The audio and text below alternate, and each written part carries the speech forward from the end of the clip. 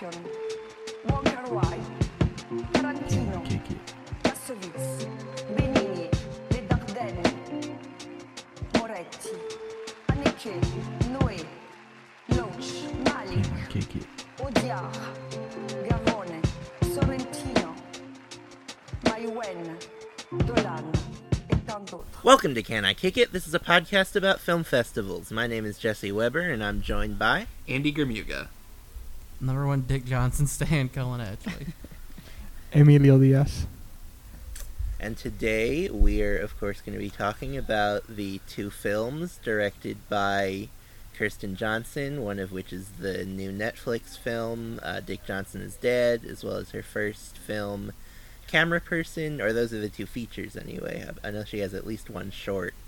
And to do that, we are joined by the film critic at Vox, Alyssa Wilkinson. Woo. Yeah. Thanks for having me. Thank you so much for joining us. We are us. thrilled. Yes.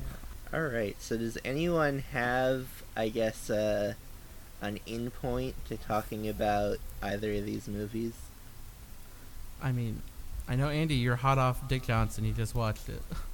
It's Yes, true. Me and You wanna Andy get into just it? finished Dick Johnson. I about mean, it's 15 true. minutes Yeah, ago. you might see a little tear residue on my face. It's quite a wallop of an ending, if nothing else.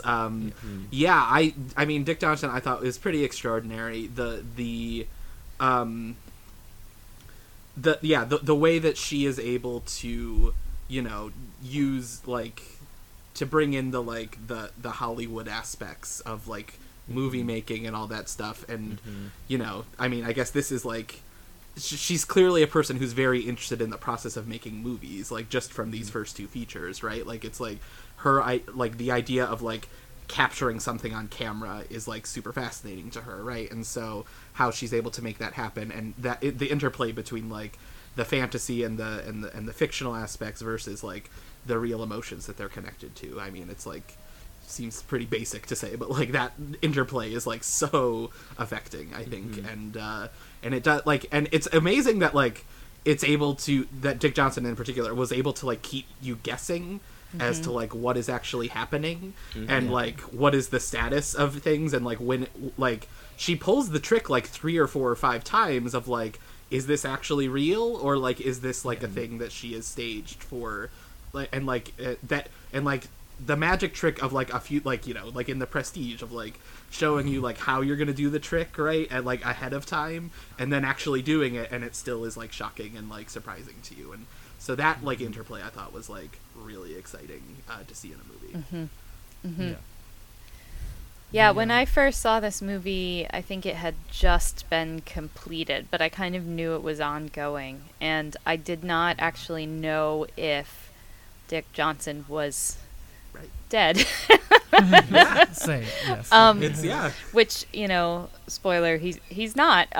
He is not. But yeah, I mean, it struck me as both the correct sequel to Camera Person, which is a film that I think is pivotal at this point in the history of documentary, and where Kirsten is going with her filmmaking and with the way that she's thinking about what she's doing, which is so much, as you said, about kind of how being a filmmaker forces you to process the world differently than maybe other people do, and yet you can make space within that processing for other people to process their own stuff about life, whatever that is, whether it's how they look at things or what trauma is or death, thinking about parents, and also with a great deal of humor, because both of these films are quite funny in places, but maybe that's not what you would totally expect from them.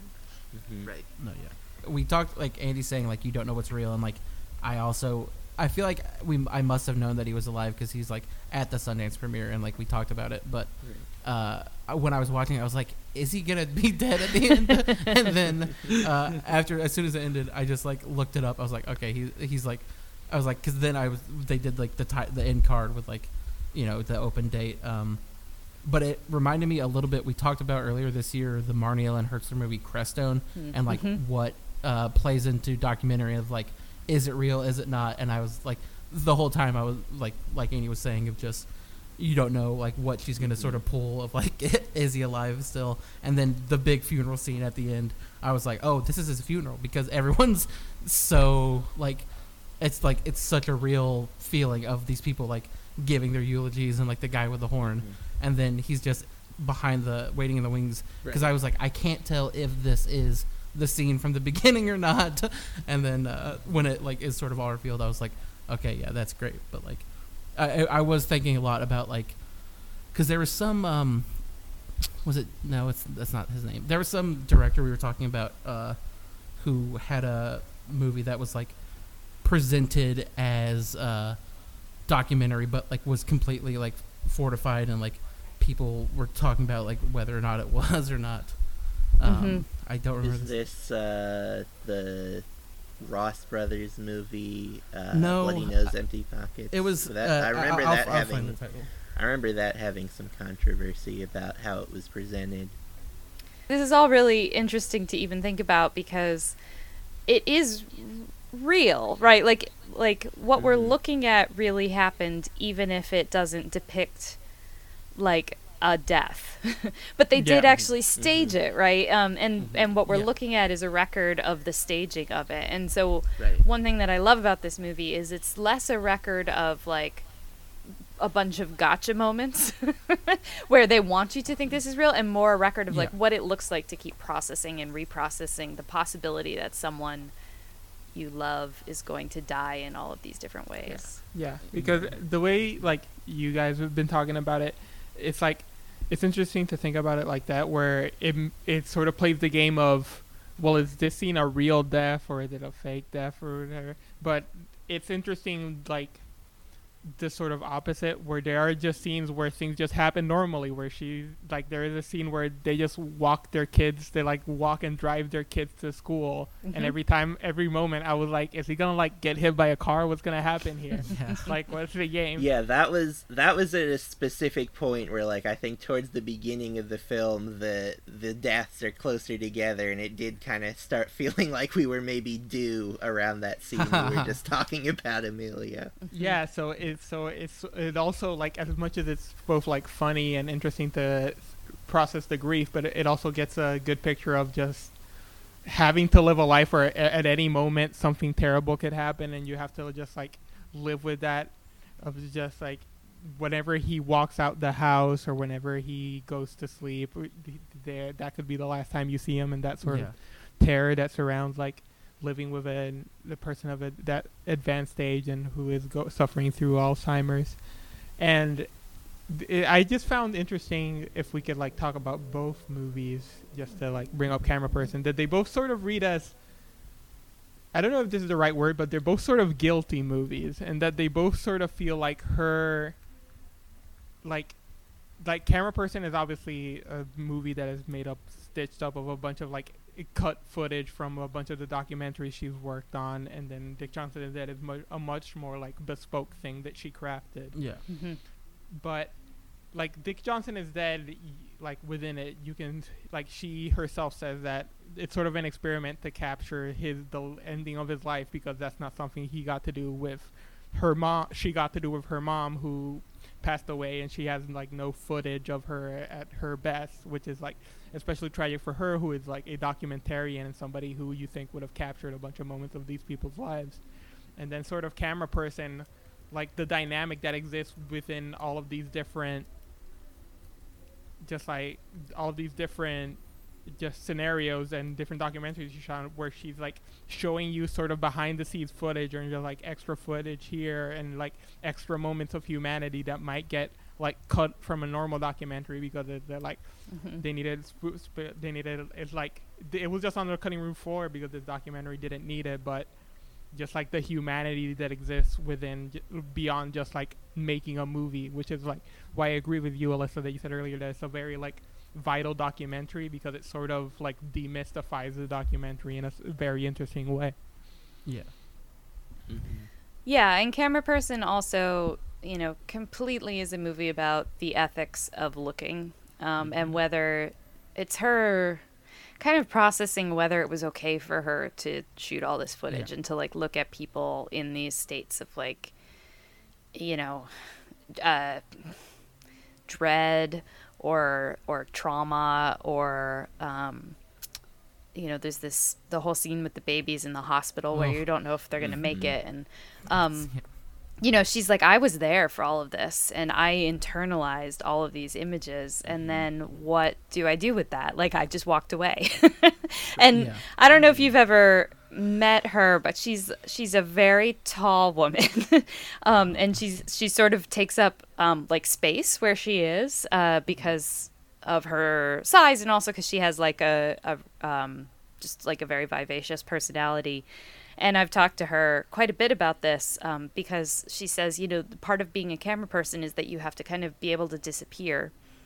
And it's hard for her to disappear. And so she's had to learn other ways to be in space and to be there alongside people. But she's very aware that what she's capturing, just as people say, like, you watch these stage scenes with Dick Johnson and you ask yourself, is this real? For her, it's like, is this real what I'm looking at, or is it happening because I'm looking at them?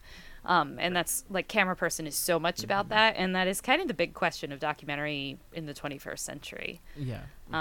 It almost functions as like a greatest hits of just like these moments that like I think the like title card at the beginning is like, I filmed all these, like, I worked on these documentaries, and it's like, I haven't been able to stop thinking about it. And it's like, yeah, that makes sense. Like, some of this is like the most intense thing, like the baby, or there's even like the brief scene, I don't know if anyone remembers, where it's like the kid is like playing with the axe or whatever, and she's just like, and like no one's around, and like the kid ends up just putting it down. But it's like, yeah, I can imagine like, what are you as like, how passive are you in that instance? Like, do you go intervene, or is like, that's not my kid, that's not like anything that I like, I mean, what is the like repercussions if I get involved in this moment just as like the cinematographer? And I think like also I watched Camera Person, I think like when the trailer for Dick Johnson came out, because I was like, I got to see this movie before we record about it, obviously. And the moment that it's like stuck with me so much, and it's just such a great payoff, like the payoff in Dick Johnson of the guy who is like the friend at the beginning, and he has like the horn at the funeral, is like very good. And then but in Camera Person, it's the boxer is like the biggest thing that like made me like weep, where they intro the boxer as just like this guy like getting hyped up, and then like basically the whole movie happens, and there's like only a little bit after this like closing scene with him, and he like it's him losing. It's like him being announced as a loser, and it's like that's already like a crushing blow. And then he's like throwing this like tantrum and like punching walls, and he's like, I just gotta go see my mom. And he like goes and hugs his mom, and she's just like, it's all good, you were great. And it's like just such a beautiful moment that like I haven't been able to stop thinking about it for like 3 weeks at this point or whatever. I can imagine that like lasting with you for a lifetime if you filmed it and just no one else had seen it up until that point. Yeah, I mean, it's a movie about how these movies you watch have people living in them that have to like continue living in them after the cameras roll, and it's like it reads. I find it very like fascinating, like in contrast to Dick Johnson is Dead, where it's like almost the opposite. It's almost like the like fantastic like movie making version of just what is actually happening in real life. It's presenting somebody with the fantasy that they could maybe never have or could have, depending on what your beliefs and that sort of stuff. So they do serve as these very interesting mirrors of each other in that way. Yeah, I mean, yes, and something else, I guess that struck me about like Camera Person is like, it's a movie that I think on first watch, especially, it's like, it's a one that like you have to really like rise to it to think critically about like what a project it must have even been to like decide like what footage to include and like in what order, like all that, like figuring out how to shape like bits and pieces of a million of like a dozen documentaries that she's worked on, and like thinking about like what what even the inception of the beginning of like that organizational process must have been, and like what like it's one that like makes me think so much about like the work of like editing a documentary, like even more than like a traditional documentary where it's like if you take a second and think about it, like that's incredibly hard thing for a human to conceive of doing, is to like take hours of footage and whittle it down to the most relevant 90 to 180 minutes or whatever. And so like thinking about thinking about that movie as like it is in some ways a collection of scenes, right, of moments that like there is not a easily apparent narrative to, or like easily apparent like thing of like, okay, now we're in this section, now we're in this section, right? Like it's like I'm not even really sure it's chronological, right? It's definitely not. Yeah. But thinking of like what that process is of like sitting down and starting and being like, okay, this is what comes to mind, and then like here's how I'm gonna shape it into like one document. Yeah, and it has so much to do with like what is the story you're telling. And she says it's her memoir, but it's not an autobiography. And she herself only shows up on like in the actual footage, like very briefly. So, you know, memoirs are sort of where you tell the true story, but you tell it with the aim of telling another story, like a bigger story. And in this case, yeah, it's so much about her being like, you know, looking at things as my life. What do I learn from looking, and what do I miss from how I look? And I know she's talked about, you know, several places in that movie where she looks back at the footage, which she wasn't intending, you know, the director wasn't intending to use it. It's just sort of this like interstitial stuff, like when they're in that car, they're in, I don't even know what country they're in, but it's clearly like a dangerous situation they're in. And, you know, and that's just what's stuck in her head. But she says, I look at the footage and I think like, oh, I should have been shooting something entirely different there. But I was so stuck on the idea of what this movie needed from me, that I was not seeing something else that it was actually telling me. And it's interesting to me that her parents and her children, but her parents to a large extent are the only kind of characters that recur between the two films. You know, her mother is in camera person, her father's in camera person. And then when we get to Dick Johnson, like her dad is the protagonist, sort of. But her mother is very much like there on the margins, in their memories, and they're always talking about her.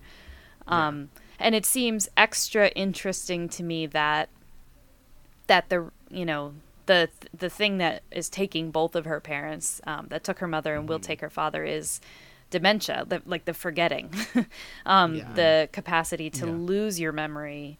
And here she is making movies in which she's recalling and creating memory.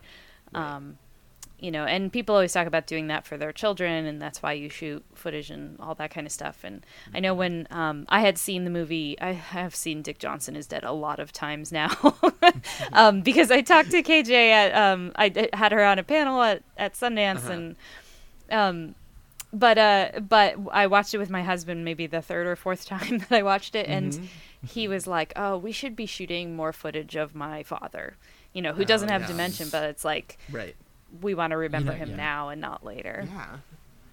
Yeah, I mean, that is like the thing that is like so, like, I'm like, I mean, without getting like too dark, it's something that like, it's like, yeah, I should be like, you should do the same thing, like you're saying, of like, you, like if you have kids, you film them. If you have parents, you should film them. Like it's like a thing to like that the movie's just like, you have to think about this, and it's like, maybe I'm not ready to think about that right now. It's a little intense.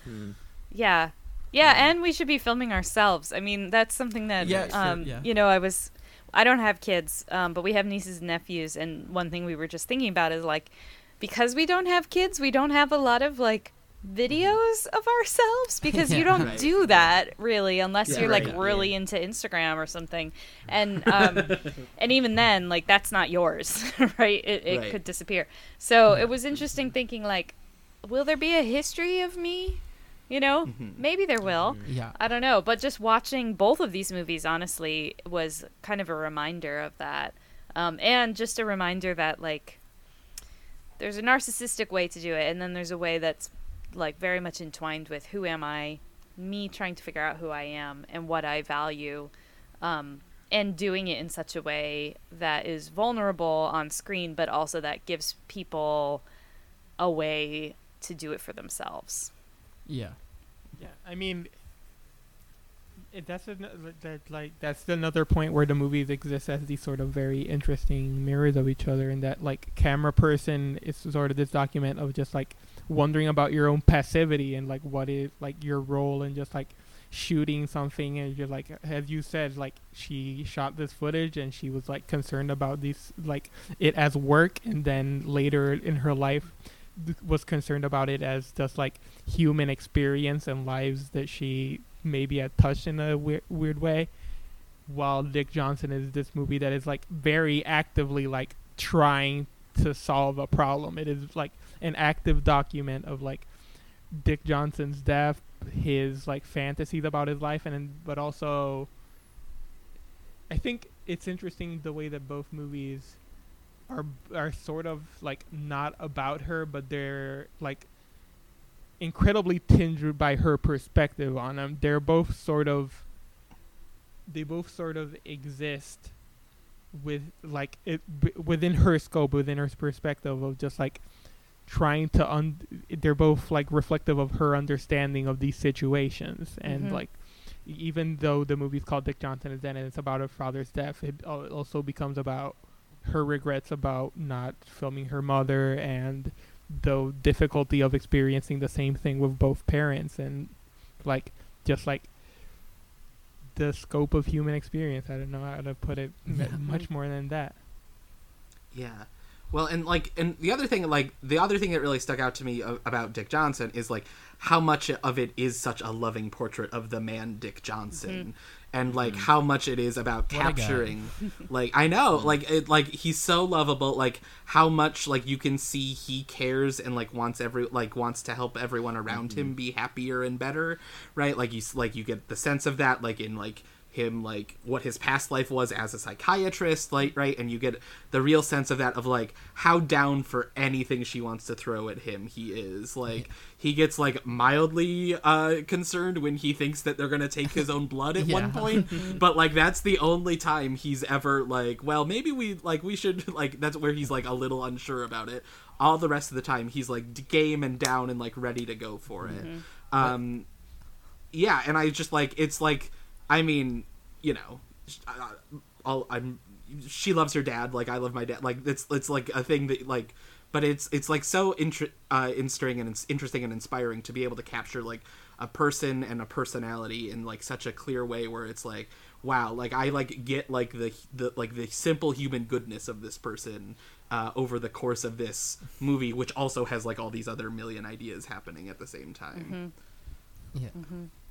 He's got the bit that I love where every time he's like, they do it like I think like 2 or 3 times, where he's like had a long day and he sits down and he's like, how sweet it is, and it's just like, what a good guy. It's like such a vibe. Yeah, there's a scene in Camera Person with him, if you remember, where with he and her 2 children find a dead bird on the sidewalk, I guess, outside of his house, and he has to explain to them like what death is. And he's a clinical psychiatrist, like he knows what he's doing, but when so I watched Dick Johnson with my husband before it came out, and then he was like, oh, I have to watch Camera Person immediately, so I think we watched it the same day, and he hadn't seen it, and I had similarly seen it so many times I could practically quote it.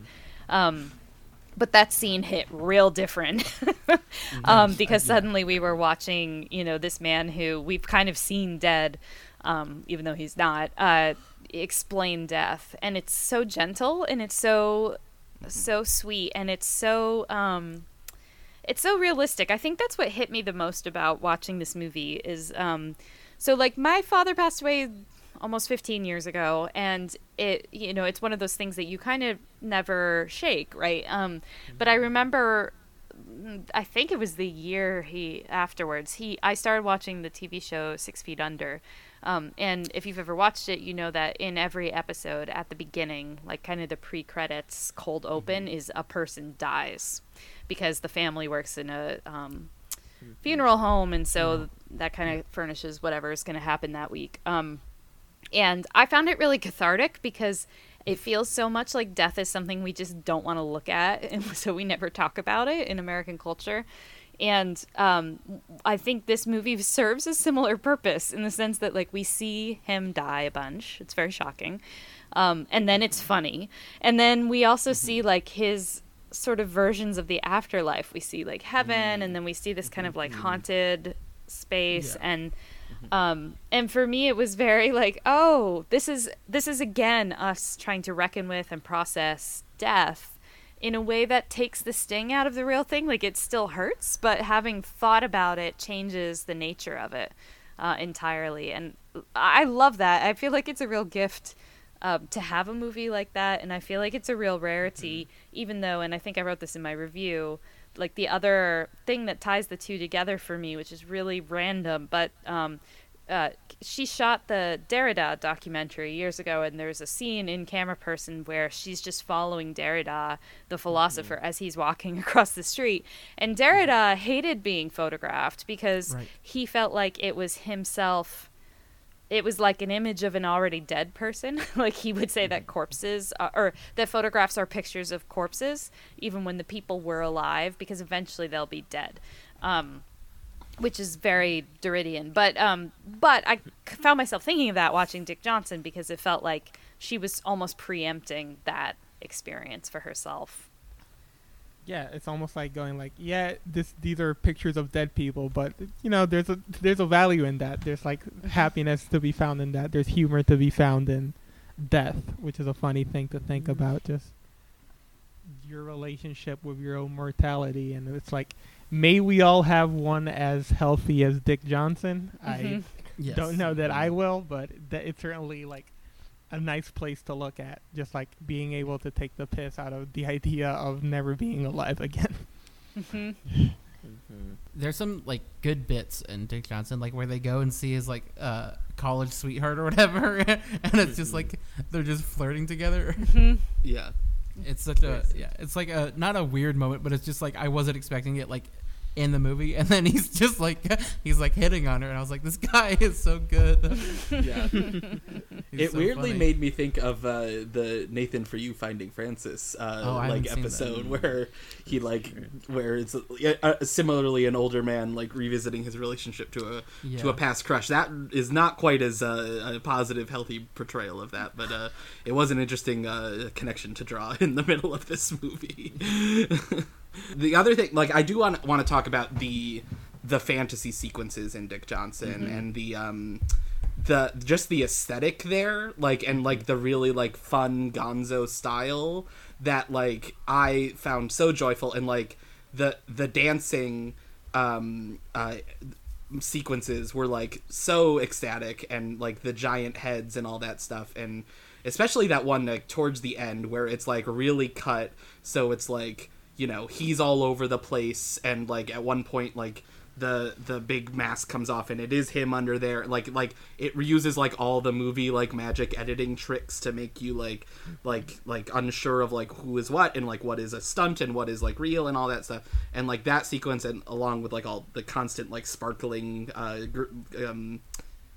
stuff falling from the sky, and like that like sort of like really big broad sort of vision of an afterlife, of an existence of heaven or whatever, like I think it's labeled in the movie as heaven, was just like it was a real joy like in the middle of this movie, that I was like, this is like, I love that someone is putting so much effort into something this both silly and like meaningful at the same time. Yeah, I mean, it's sort of interesting how all those tricks. It plays an interesting trick of making the uncertain seem like not a negative thing, of just like, I don't know, maybe when you die you'll be a younger version of yourself, maybe you'll be the old person of yourself, maybe you'll have toes again, maybe you'll experience all of this in the third person, you'll be playing piccolo at your own thing.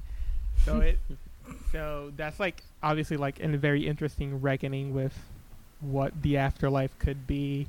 And also just like how even in those moments she takes the time to like shoot the behind the scene footage of those sort of sequences to show of just like they're sort of just trying things out and testing things out and seeing what he wants. And, like, I think it's a movie that makes, because like one of the more interesting sequences in it was like her talking to Dick Johnson's like late in life like caregiver, and her being like, I know he would let me do whatever I want for this documentary because he's a nice guy and he's so lovable, but I also have to think about like I can't push him too far because am I gonna like be the cause of this, and which is sort of a fascinating to think about in a counterpoint with Camera Person, which is again a movie about her considering like the consequences of making a movie.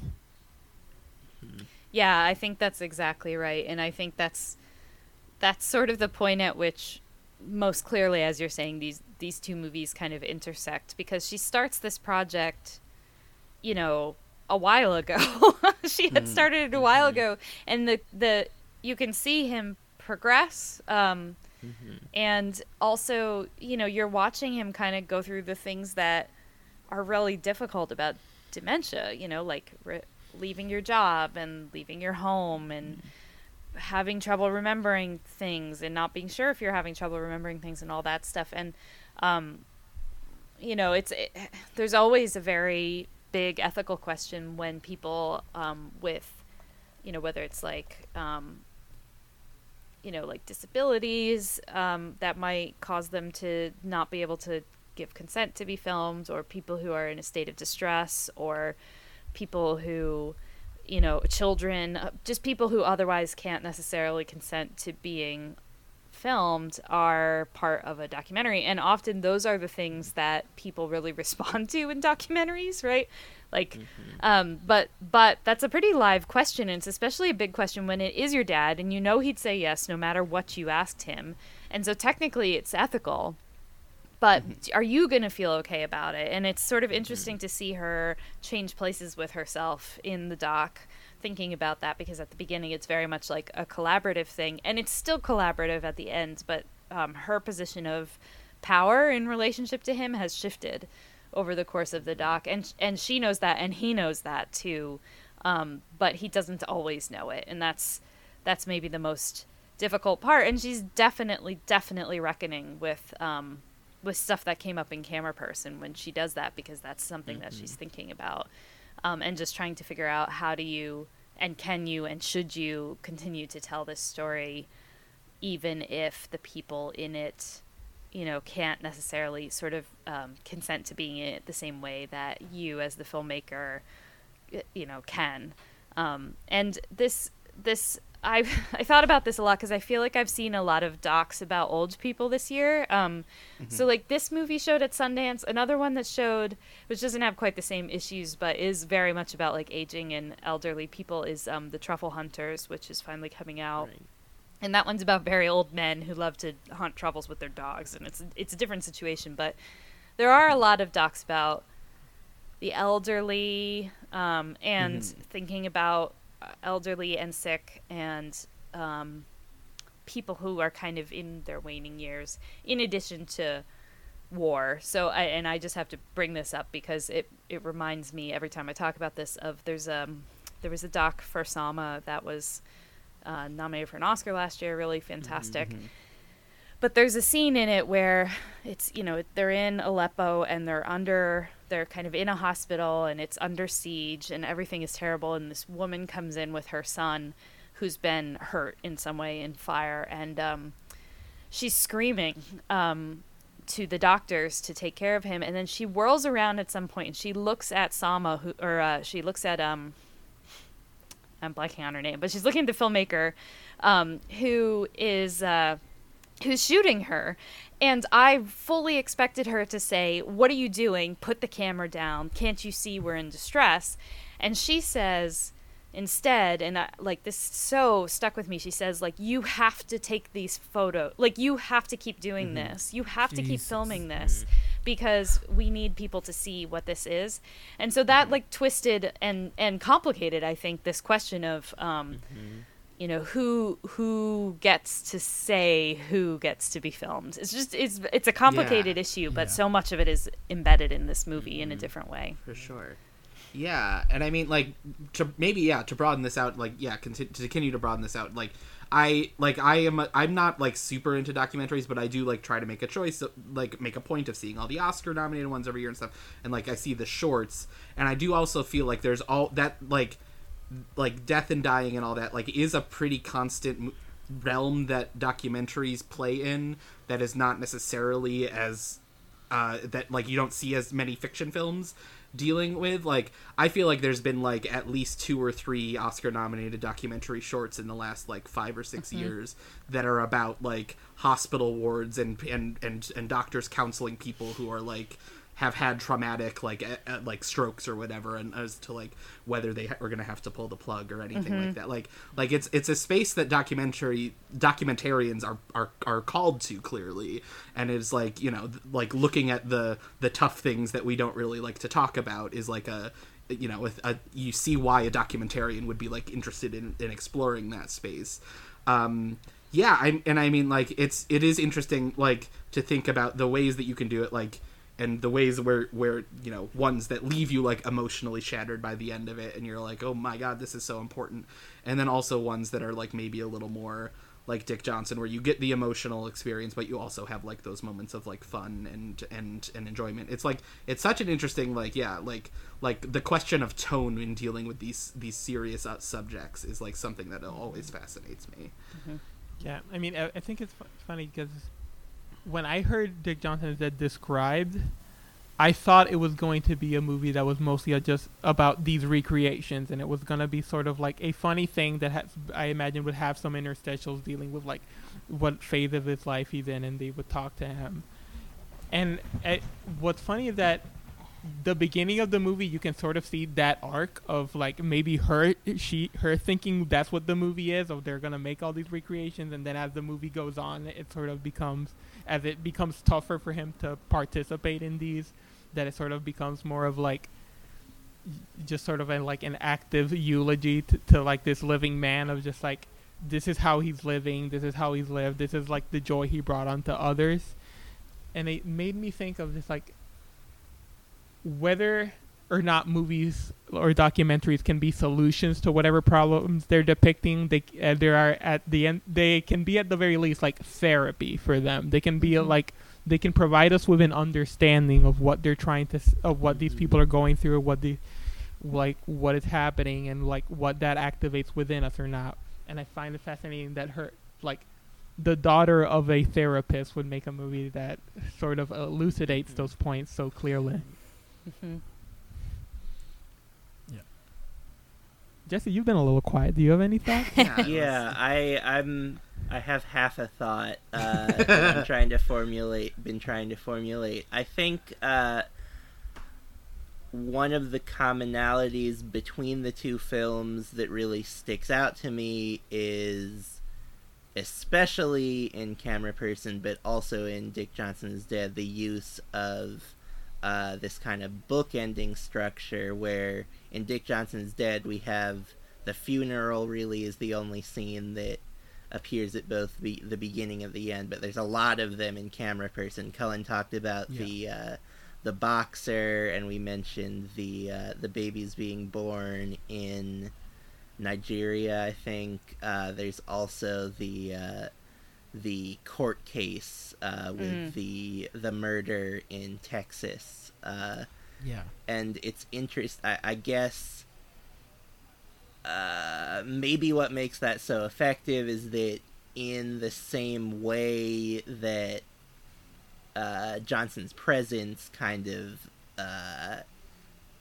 inherently affects the way that the reality is playing out, we kind of get to see the main body of the movie affect how we see these different scenes. I wonder if there's maybe a connection there, is what the half thought is.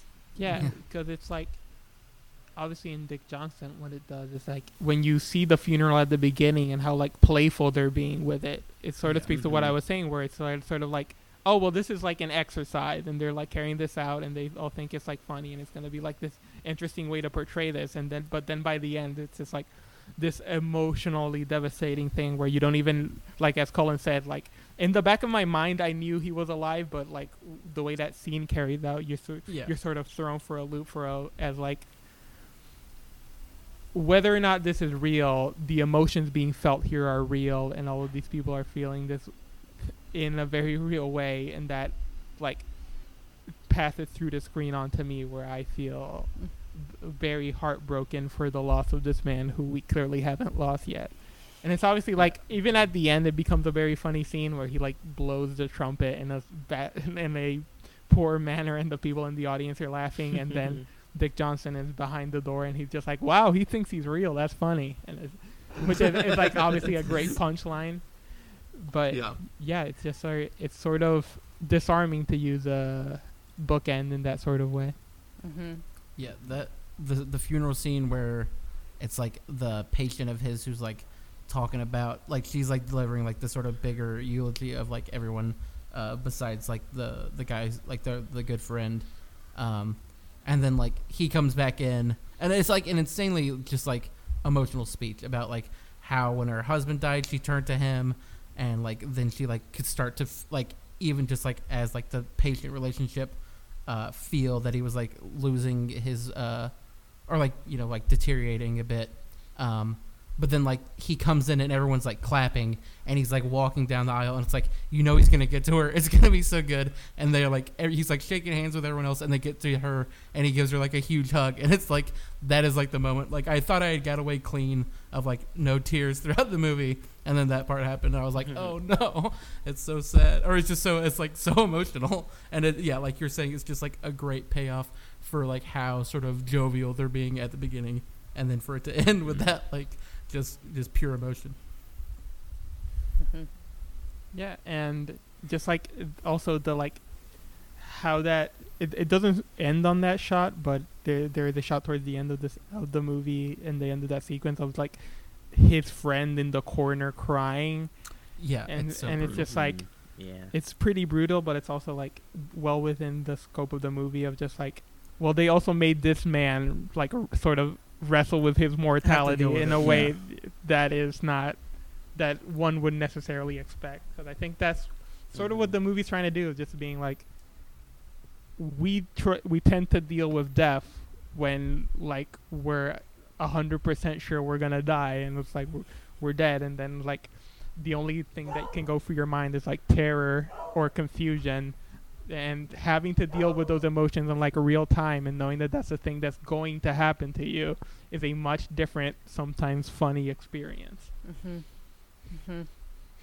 Yeah, especially since death is just about the most absurd thing there is. Like you do all this stuff for years and years and years, and then at the end you just die. It's like, oh, it's like, all right, and everybody does it, and it often happens in ways that are ridiculous or accompanied by ridiculous things.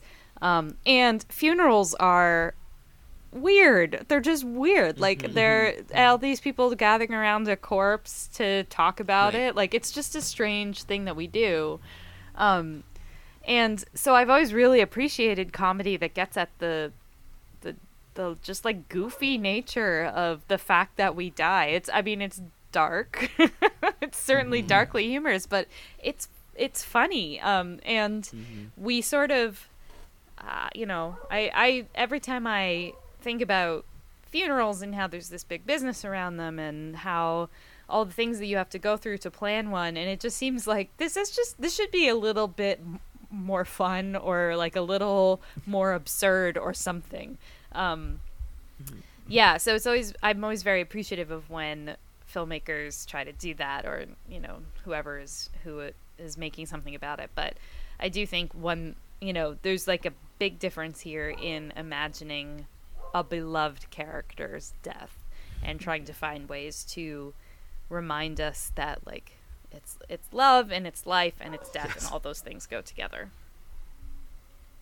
Yeah, it's just like, this is a weird thing to bring up, but it's like for years there was this trend in Puerto Rico where I live, where of people having these funerals where it was like they would like put the body in like in action of what they love doing. So there was like a guy who was like his like funeral was him on a motorcycle just like leaning over, and there was another guy who was like wearing sunglasses and leaning against a wall.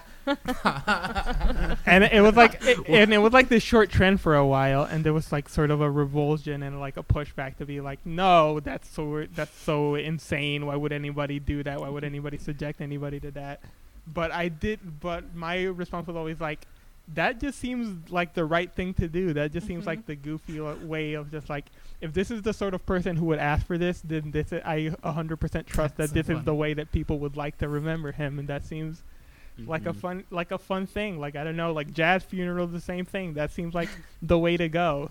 Like, why I don't know why we have to have like wearing a dark suit and just like sadly talking about people. So there's like fun to be had around enjoying the life of a person as they pass away, and I think this is like a very good depiction of that sort of thing. That the only way death gets to you is if you just like sit on it like silently and somberly, and if you're forced to like reckon with it and talk about it and make jokes, then it comes a lot more naturally to us as human beings. There was just like sort of a non sequitur, but like another thing of camera person that with the baby as like it's like similar to like the kid with the like axe at that one part where she's like, is she coming back? Is she gonna come back for this baby? Like when they're trying to like get it to start breathing, and it's just like so intense.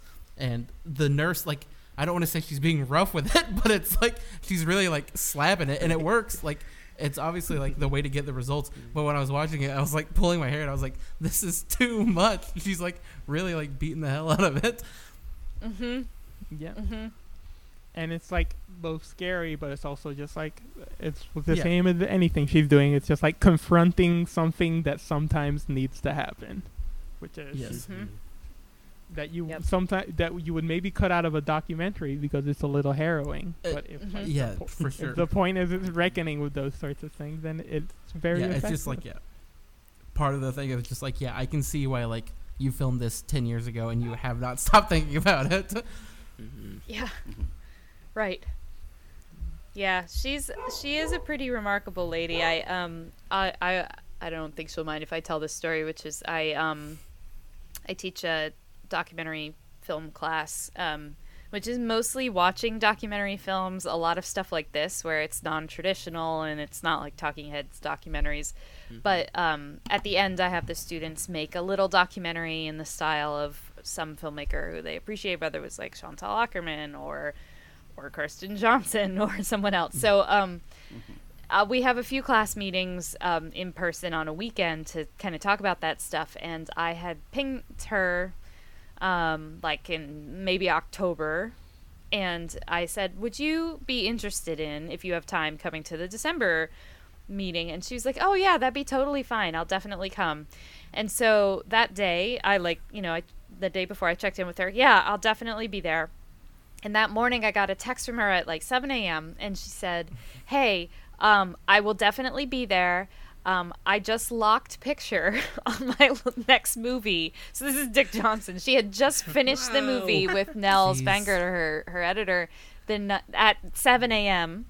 So she'd been up all night. She's like, I have to run home and take my kid to soccer.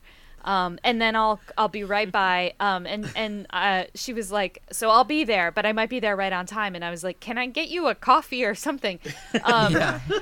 But then she showed up, and she was there for an hour and a half, which was the class length. And she like explained how she got into it. She explained everything that she'd kind of done, and then she sort of started doing things that like she would like stand on chairs to demonstrate how different angles affect the way that you're looking at people, or like get right in front of someone and ask them to tell her a story. It was just this very like energetic and very revealing thing, and she kept encouraging the students to break the films they were working on in the sense of like breaking the story open so that they can find something new and scary in it.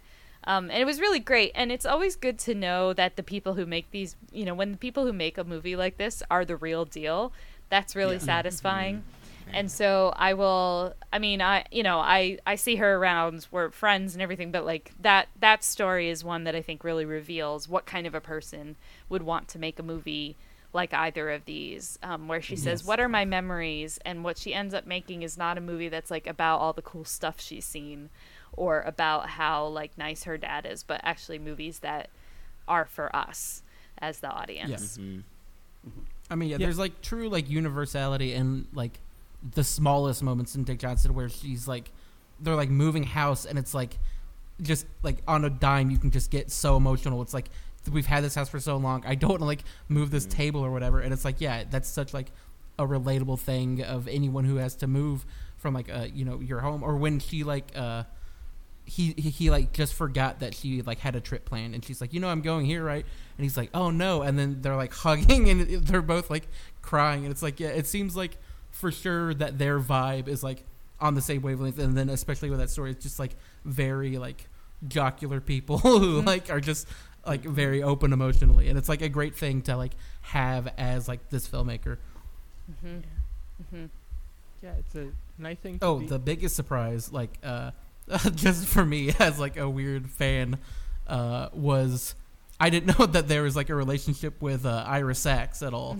And when he was in Dick Johnson, I was like, holy crap, that's Ira Sachs. Yep. I was like, yep.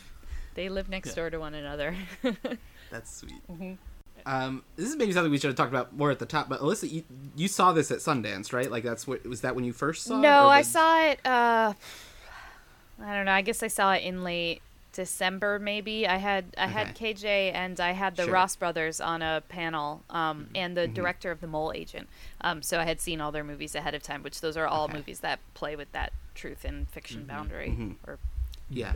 But I mean, the other thing is like you've been on like Sundance juries and things, right? Like, yeah. Can you talk a little, because we're about film festivals? Yeah. Can you talk a little bit about what that experience is like and like what it's like to be at Sundance and like be a part of the festival? In that way? Yeah. So my first Sundance, I just went as a journalist. I was actually still working for Christianity Today at the time, so I was mostly there reporting on a piece for that. And then next I went back. I was with Vox, and then I became a Sundance Fellow in 2017, I guess. So they have a project that that Kirsten's wife, Tabitha, who's now the director of Sundance, but they weren't together at the time, initiated back when Tabitha was running the documentary film program there. And Tabitha loves documentary, but she especially loves weird documentary. And so she had a program called The Art of Nonfiction, which has had filmmaker fellows who are like Kitty Green, who made Casting Jean Bonnet, and and The Assistant, which is not a documentary but is phenomenal. And Robert Greene, no relation, and Sierra Pettingale, and like all these people who make these really interesting films. And so for one cycle of that, they brought in 3 writers. So it was me, Logan Hill, and Nick Pinkerton, and we were fellows with the Sundance Institute, which basically boiled down to we were interacting with the filmmakers a lot, and we were writing about nonfiction. And then the following year, I was on the documentary jury, and so being on a jury at Sundance is really fun. It wasn't my first jury, but it was my first real big jury. I've like juried for Doc NYC and Hamptons and stuff like that. You go, like, as a journalist, you go to the festival with a list of movies that you need to watch, and you go, like, planning to write coverage of them. If you go as a juror, you're there the whole time, first of all, which normally I go for a week, and you stay in a hotel, and you're driven around, and they give you a Canada Goose jacket, and then you watch, like, maybe 2 or 3 movies tops per day. Which is way less than I watched as a journalist. Although I was also covering that year, so I was very busy. And I was with all filmmakers. So I was with Rachel Grady, who made Love Fraud with Heidi Ewing is her newest thing. They made Jesus Camp back in the day. Jeff Orlowski, who made The Social Dilemma that's on Netflix right now. And a bunch of other filmmakers. It was really great. Yancey Ford was on the doc jury that year, and so we got to spend a lot of time together. And you just spend a lot of time with people going and seeing the movies, and then kind of not talking about them until you do. Right. You gotta, you're supposed to save it. Yeah, and there was, Yeah. gosh, I think there might have been 18 docs in that section. It was the U.S. documentary section, and you see everything. You see everything from like really depressing issue docs, like one of the ones we gave an award to was. I'm blanking on the name, but it was about lynching, and it came out last year and played on PBS. We saw the one we gave the grand prize to was One Child Nation, Nanfu Wang's film, which she just got a MacArthur Fellowship yesterday, which is really exciting. And one thing you're really aware of when you're on a Sundance jury is that almost all the filmmakers in competition, this is either their first or second feature. And so you actually have a lot of power in a way that critics don't. Right. Not just to give them an award, but actually like give them something that will help them get their next film made. And that's nowhere more clear than in documentary, where it really, really matters. Yeah, and it was a great experience. And then at the end, basically what happens, at least at Sundance, and this is kind of the pattern, but at Sundance it's like very serious. They kind of lock you in a room. I'm not even joking. They basically lock you in a room in a very fancy hotel in Park City. And it's like being a jury for a trial. It is at like 6 p.m. and they hand you a bunch of menus and they say order literally anything you want until you're done. And then you and our jury took, I think we took 5 hours to deliberate. And in that case, they say, here are the 4 awards you have to give out. And then and then there's like a certain number of slots that you can create your own award for, you know, a film that you want to honor, but maybe it doesn't fit like the directing slot or whatever. And one thing I really appreciate that is that like I'm very interested in documentaries being recognized not as a genre but as just like they're films, right? I hate this thing where people will say, oh, there's movies and then there's documentaries. That's false. So one thing that's great about Sundance is that you give a documentary directing award and you give a writing award. I think we gave, which is not something most people think of with a documentary. Right. And then it's over and then you present them at the award ceremony the next day. Which is great. But so all of that was really good. It was a really great experience. I had so much fun with the jury. You get to go to like a few fancy parties, of course. You get to go up to the Sundance Resort where Robert Redford has a brunch for all the filmmakers and all the jurors. Often on like the fiction jury, there are like famous people on those juries. I'm trying to remember who was on them. I don't know. Anyhow, you know, that's who they were. And Sundance is so much of a community because people come back with their films, or they had a film and now they're back as a juror, and everybody kind of knows each other. And that's true of the documentary world generally, but Sundance is even kind of the bigger version of that. So it's really pleasant and very enjoyable overall. Yeah, and then this year, I guess this is this year, I was back as a journalist, which was actually kind of a relief at the end of the day because I like picking the movies I'm going to see. I don't necessarily want to be told. But yeah, and that's different from, I've done the same thing at like the Sheffield Documentary Festival in England, which was a good experience, but a very different experience. Or, Hamptons, Doc NYC. There's one other jury out there that I've done that I'm blanking on, but juries are super fun. And if you ever get to be on one, you should do it. But they're a big time commitment. You don't get paid, but if you're at Sundance or something, you might get some like fancy swag out of the experience. I will say the one hitch as a journalist is that you can't really review a film that you were on a jury for. So I spent all of last year interviewing all the directors instead of reviewing their films, which I don't think they minded very much. Sure. Yeah.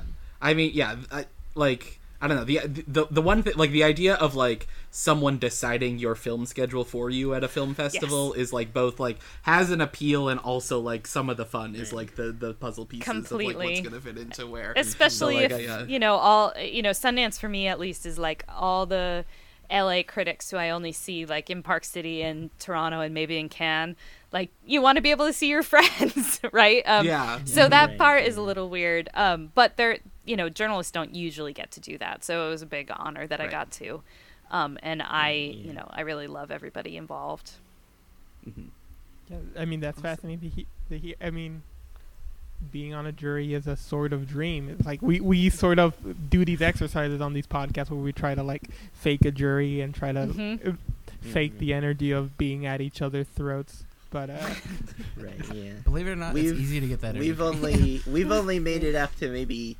Did we get up to 2.5 hours? I think 2.5 hours is our longest jury deliberation so far. We try to compress it. I mean, hey, if somebody was paying for all my food while those, I might have gone 5 hours. I know, yeah. Yeah. If it was like, oh, if I put up a fuss a little longer, I'll get another meal out of it. Like, sure. Like, And also, you're in Utah where getting booze is like a real challenge because Utah is just not good at it. And so they were like, order wine, order whatever. And we were like, yes, we will.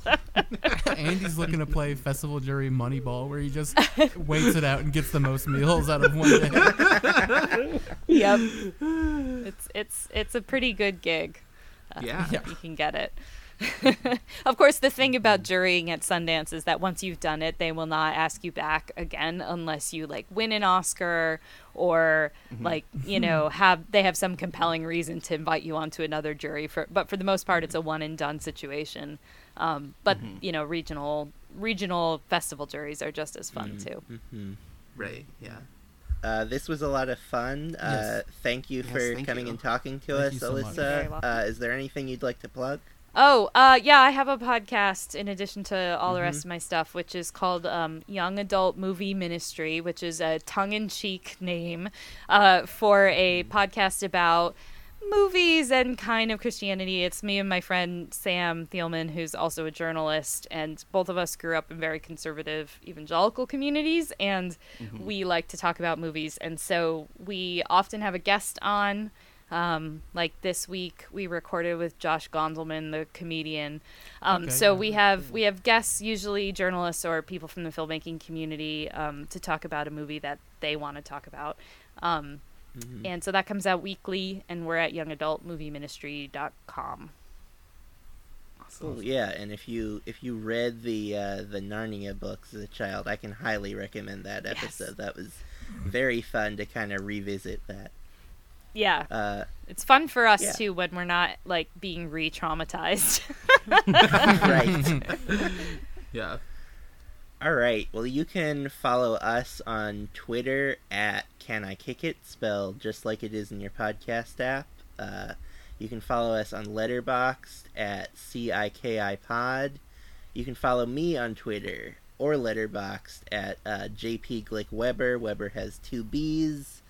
I have been using my little plug spot to plug the 10 greatest albums of all time for the last few weeks. And I have slotted in for today, such a long title, I've got to look up what the full title of this album is. It is, God Forgive These Bastards, Songs from the Forgotten Life of Henry Turner, an album by the Taxpayers that's like a weird kind of punk, folk, jazz musical that is based on stories from this real guy, Henry Turner, who at one time was like a big time college pitcher, I think at University of Georgia or somewhere in there, and got injured and had his life kind of slip away from him a little bit. And I think at the time that the musicians met him was just kind of like a friendly, sometimes ornery, unhoused man that people in the area just kind of knew. And it's this really cool tribute to a kind of complicated man and dealing with his legacy. So yeah, I highly recommend that album. Andy. Yes, I'm Andy. You can find me on Twitter and Letterboxd and other social media sites at AndyTGerm, AndyTGerm. For my plug to continue my parallel line of Tony Award performances that I love, that I have been plugging, I'm going to plug from 1998, not The Lion King, which won Best Musical that year, but Ragtime, which was sort of the runner-up that year. They performed their opening number at the Tonys. It's a little bit abridged, because that opening number is like 12 minutes long in reality, but they do a good abridgment, and of course you get Audra McDonald really hitting a high note at the end. That's really thrilling. So check out Ragtime from the Tony Awards. Cullen. Yeah, I'm Clatchley on everything, CLATCHLEY. And I will also plug something that I'm not related to at all. I watched all of the Netflix Adam Sandler movies in anticipation for Hubie Halloween. And you got to see the week of. It's Robert Smigel directed. It's the sweetest movie. You want to like, I mean, Dick Johnson is dead and like Camera Person make me cry. Week of knocked me out. You got to see it. So good. Emilio. You can follow me on Letterboxd at I Laugh Alone. You can follow me on Twitter at I'm Laugh Alone. I have nothing to plug, but in a Kristen Johnson-esque bookend, Cullen, was the movie you were thinking of earlier, Fraud? Yes, the Dean Fleischer Camp movie, Fraud. Oh, of course. I think we talked about that with Eric Allen Hatch. Yes. Several months ago. I do now remember that. All right. Well, with that, I can go ahead and release our audience. Bye. Bye. I'm drunk. The name is because I eat meat. I'm hot like a sailboat.